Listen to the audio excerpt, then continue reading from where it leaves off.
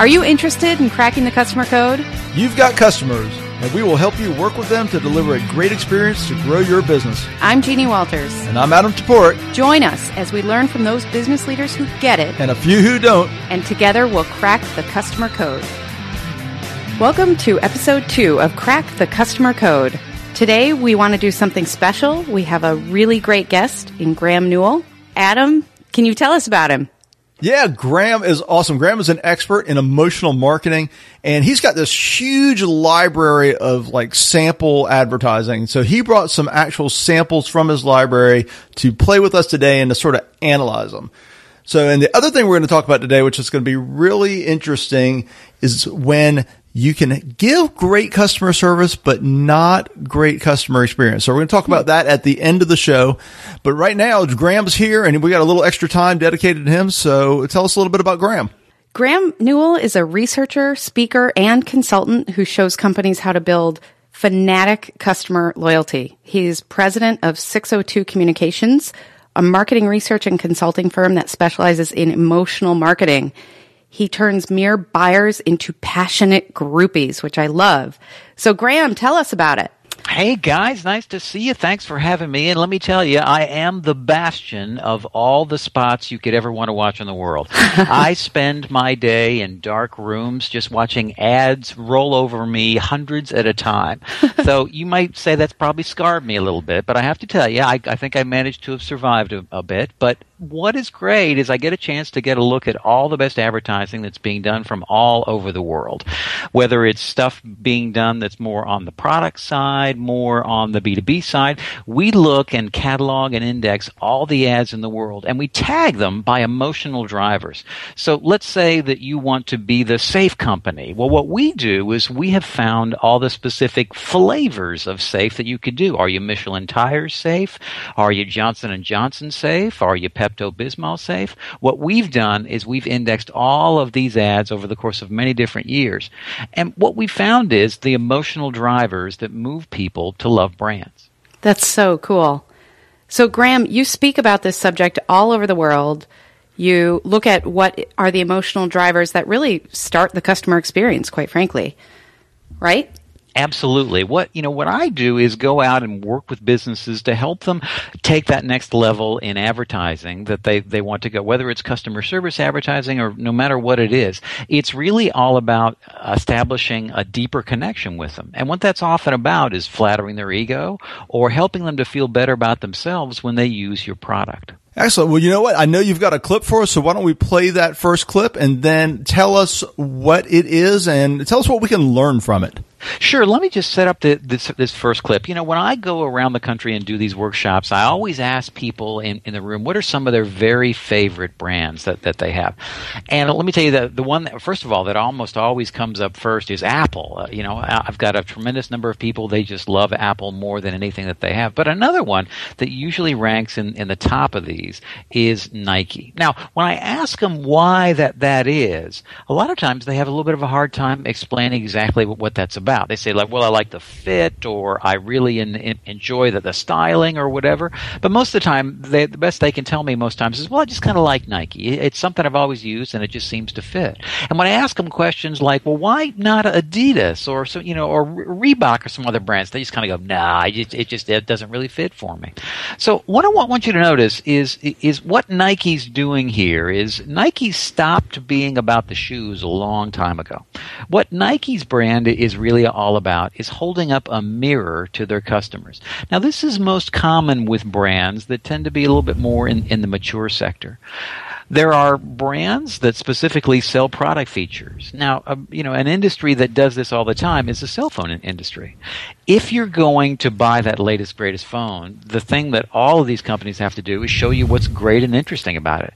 So all of the cell phone ads really just tout feature after feature, and they show me all of this great stuff. The Apple ads, all they really do these days is sort of slam down the iPad or the phone, and they just let the features roll, and the product does all of the selling. So what ends up happening is that as these brands tend to mature, what happens is the ads stop really being about the product so much and are simply the effect of holding a mirror up to the customer. And that's what our brand work that we do is really all about. It's not so much about what the product is. It's about holding that mirror up to a customer and showing them your values and the things that you feel really match what the customers feel about themselves. So let's listen to this Nike ad and see if we can hear what you're talking about. That sounds great. See if you can pick out exactly what that emotion is as we watch this Nike ad. A good rest after last night's game would have been nice. Television and bed, nice. Croissant, marmalade, that too would have been nice. But last time I checked, nice never won a football match. Boo! Did it. All right, so that was pretty cool. What I liked about the ad was just how high energy it was, but you were right. It did not basically directly address the product. So what you'll notice there about that ad is, first of all, they are convinced that you are one of the people who's in the club. Now, Adam, I know that you're one of the people that works hard every single day. There are those who slack off and those who just absolutely cannot step up to the plate and do what's needed. But I know that you are one of the guys that will work extra hard all day long, do whatever it takes to get it done. Is that right? Of course. Are you taking votes? Yeah. Now, Jeannie, I know that other people have this tendency to just not have what it takes to really deliver the final product. Are you one of the slackers? Is that what you are? Or are you one of the people who tends to work hard all day long? I am not a slacker. Absolutely. Yeah. And this is a universal emotion. There's not a human being in the world who doesn't believe that they don't work harder than everybody else around them. Even those people that lay on the couch all day are like, oh, I'm just a hard worker all day long. So what is great about what Nike did here is this is virtually a universal brand. This can work with anybody. You know, Icelandic grade schoolers, Brazilian soccer hooligans, Chinese gymnasts, anybody in the world believes this about themselves. And what Nike is doing is they're not going, hey, my laces are cool, you're going to love the styling of my shoe, it gets such great traction. What Nike is doing is simply holding up a mirror to your own ego and reinforcing who you already are. Now, I want to contrast the ad that you just heard with one for Gatorade. Now, Gatorade has the same kind of sweaty athletes in them, but they do something very different. With Gatorade, they don't try to convince you that you're great. As a matter of fact, Gatorade takes a shot at your ego is what they do. And they kind of go, I'm just not sure you've really got what it takes in order to be good enough to do this. But if you use Gatorade, perhaps you and your slack self might be able to actually pull it out. So Nike builds your ego, and what Gatorade does with the exact same sweaty athletes is they take down your ego. They establish doubt. Your moisture-wicking fabric isn't enough.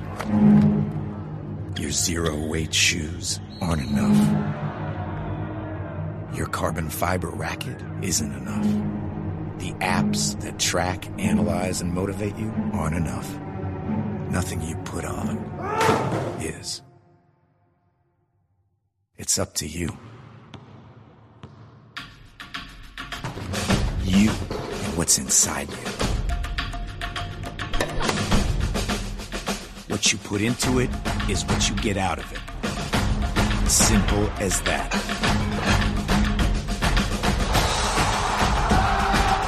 You explode into the record books. You show no mercy. You come back strong. You win from within.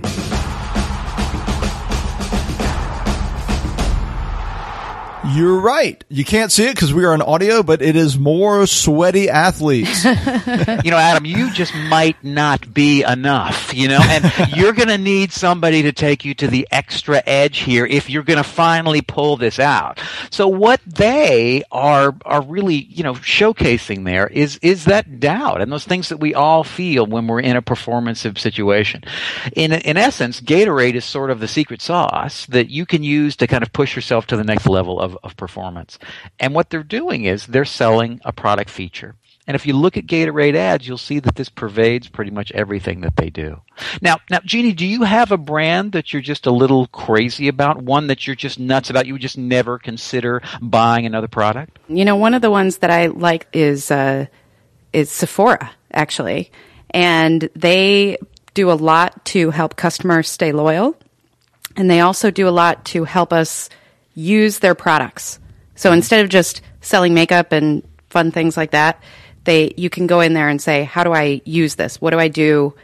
And, I'm going to a big event. How can I do my makeup differently? They'll do that thing for you. But it's also on social media. They've got all these different tools. So I feel like they do a really good job getting to know their customers, and they make it easy for me as a customer. Yeah, so they help train you. They make the makeup easy. Now, I know that there's a lot of other makeup companies that they have great videos. They'll help you as well. Why don't you use them? I think Sephora really goes out of their way to make sure that if I come back as a customer, they know me. You can keep things on order. You can go in and get samples if you aren't sure of something. They do a lot of things to make sure that I don't walk out of there and think, I'm not really sure about this. But they also put a heavy emphasis on convenience. And I think that's such an important driver for me personally and for a lot of other people. I mean, I'm a busy working mom. I have no time ever. And so they share your values of I want to get stuff done. I want to do it quickly. I want to make it easy for myself. It's a product feature, but it's also a way to live. Right. Yeah, Adam, what about you? Tell me a little bit more about, is there a product you would just never consider buying another brand? More of a service, and it is Amazon.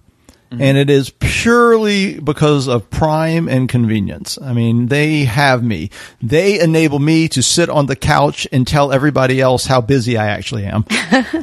That's what I love about Amazon. But yeah, the Prime program, they just continue. They raised the price, about a year ago. They just continue to add value, and to get almost anything I need delivered right to my doorstep in 2 days, that fits my lifestyle really well. Let me tell you, I am a big Amazon fan as well. And what I notice is when I use Amazon and I go out and I get my stuff where I'm shopping. Let's say I'm just out kind of wandering around, and I pass the people at the mall, whatever, and I kind of look at them and kind of go, those poor bastards. They're in there shopping away, wasting all their time. No, I went on Amazon, I got my stuff quick, I got it delivered. I didn't even have to drive to the mall is what I had. So I get this nice little hit of ego arrogance every time that I use it. Kind of like, I'm one of the smart shoppers is what I'm all about. Those other idiots are wasting their time, not getting as efficient as they could be. And so what's one of the big motivations, the things that I feel most proud about myself? I'm efficient. I get things done. And it sounds like we have a tribe of get things done people right here between the three of us. We do. And our number one day for gloating is coming up, because when you watch all the news stories about the riots on Black Friday and you're sitting there doing one click, it is beautiful. It is beautiful.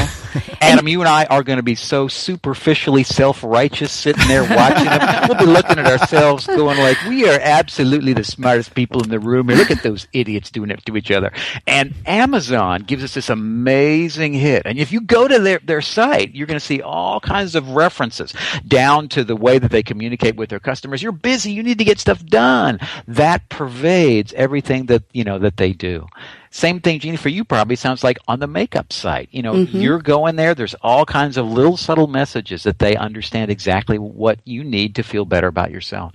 So this is really the next level of customer service, the next level of branding for customers. So true. Well, let me ask one final question before we let you go, and that is, taking this discussion, how do you distill down, what's like one good principle that anyone can use? I mean, because it's easy to get somebody jacked up and emotional when you're talking about fitness or something. But, what if you're selling auto parts in the Midwest? When and how can you use these principles? Well, what we do is we do extensive research projects where we go in and talk to customers about their experience of buying the product. But for anybody, the thing to do is to take, a few of your customers out, for a beer or whatever. And the big thing is, don't ask them about your product. Ask them about themselves and how they feel about themselves. So basically, let's say that you're doing you've got some clients that are in the electrical industry. We just did a big presentation for a whole bunch of electrical contractors, and so we just went in and asked people about their jobs and said, what's the biggest problem that you've got these days? And what we heard was that these men, kind of like we are, were crazy busy. They're business owners, and they really wanted more time so they could spend with their families. So what great, product service was about for them was about helping them to be more efficient, and it was all about family values. But if you can just sit down with your customers and say, tell me about your work. Don't listen exactly to what they say about what they're looking for on the product, but listen to the values, the ethics, the priorities that they bring to the table, and the reasons why they buy your product. Jeannie mentioned that she wants to be a better mom. She wants to be more efficient. She wants to get more done. So for her, that brand is really all about spending time with her kids. And most, the makeup companies understand that. What they're making sure is that mom is empowered, and they're doing it in a very specific way.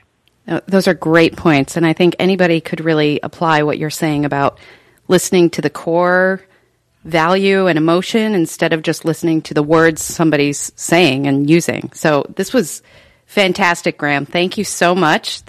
I think this will be really valuable to a lot of people, and thank you, Graham. This was great. I love Sounds hearing great, the ads, Thank too. you for having me in. Absolutely. Our pleasure. And where can people find you? You can find me at 602communications, that's with an S.com. That was great. Graham had so many great things to say about emotional marketing and how those triggers play into the whole customer experience. I love somebody that brings props. It was cool. Exactly. That was really cool. So what are we talking about? Because it is time for Customer Hero, Customer Zero. We were thinking, there's a little bit of difference, you and I would agree, between customer service and customer experience. But one of the questions I have is, can you have a great customer experience if you don't have a great customer service, or vice versa? Well, the vice versa gets very interesting. So we'll take the first one, because can you have a great customer experience without great customer service? I would say probably not, because it depends how you define it. So let's not get too far down that road, because we've both read 74 blog posts on what the actual definition of customer experience versus customer service is. But in the end, if you look at customer service as sort of what happens in the individual moment or the reactive fashion, no matter what, maybe one experience is good, but your overall experience with the company will always have a glitch somewhere. And there will always be something reactive in it eventually. I would agree to a point. And what I mean by that is there are situations where you can have an entire end-to-end customer experience without ever needing customer service. And those can be pretty rock solid. And our favorite example, Amazon, they're not that easy to find. If you need customer service sometimes, it's hard to find a phone number. That's by design. So even though we have situations where we might not have that perfect experience in those service moments, if you have an end-to-end experience that's great and you don't need it, you can have a great customer experience. I think you have an overall great customer experience. I think we're also getting a little semantic, because what is customer service? I mean, I use Amazon all the time, like we just spoke about, and I may never, click on the Mayday and talk to a person, but I'm checking their facts, I'm checking their how-to, I'm checking their user experience, and all that can sort of fall under the rubric of customer service. So it really depends how you define it. That's true. Now, what is really interesting is if you flip the script. And that's where it gets really interesting, because you can have great customer service and a terrible customer experience. Amen. If you look at customer service as sort of the act of, reacting to a service issue, which I think it's broader. But if you take that narrow sort of definition, then what you get is you can screw up 7 times and then they call to fix the screw up and you're awesome. Right. But the experience isn't good because you screwed up 7 times. Right. Exactly. And I think that's where a lot of organizations are struggling with, how do we get the right kind of feedback? Because if you get transactional feedback about your customer service reps in those moments, that's fantastic. You might think we're doing everything right. We're getting 9s out of 10s when we ask them, how was your last interaction? Meanwhile, the customer is at home screaming because they can't believe that this happened 7 times. And they had to put their friend now. They have grown close to their customer service rep, and they have to put them through all of it. So I think it's a great point. You cannot look at anything in a silo or without looking at the big picture because it gives you false data. Right, and you have to look at the fact that Matt Dixon and that team over the executive board did some good research on this. The very act of having the service interaction is negative in and of itself, even if it's a positive service interaction. Mm-hmm. So if you have to call 3 times, right, the very act of doing that is a negative to the experience. Yep.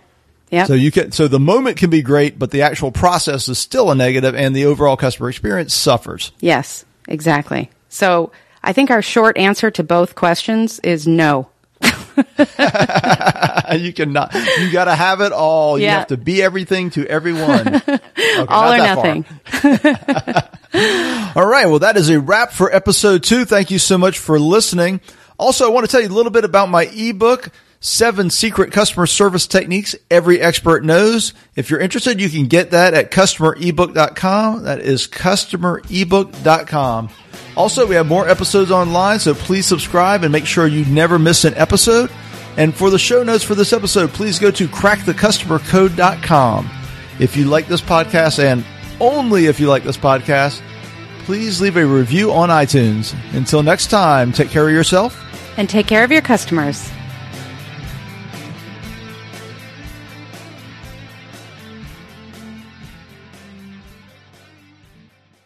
This podcast is a part of the C-Suite Radio Network. For more top business podcasts, visit c-suiteradio.com.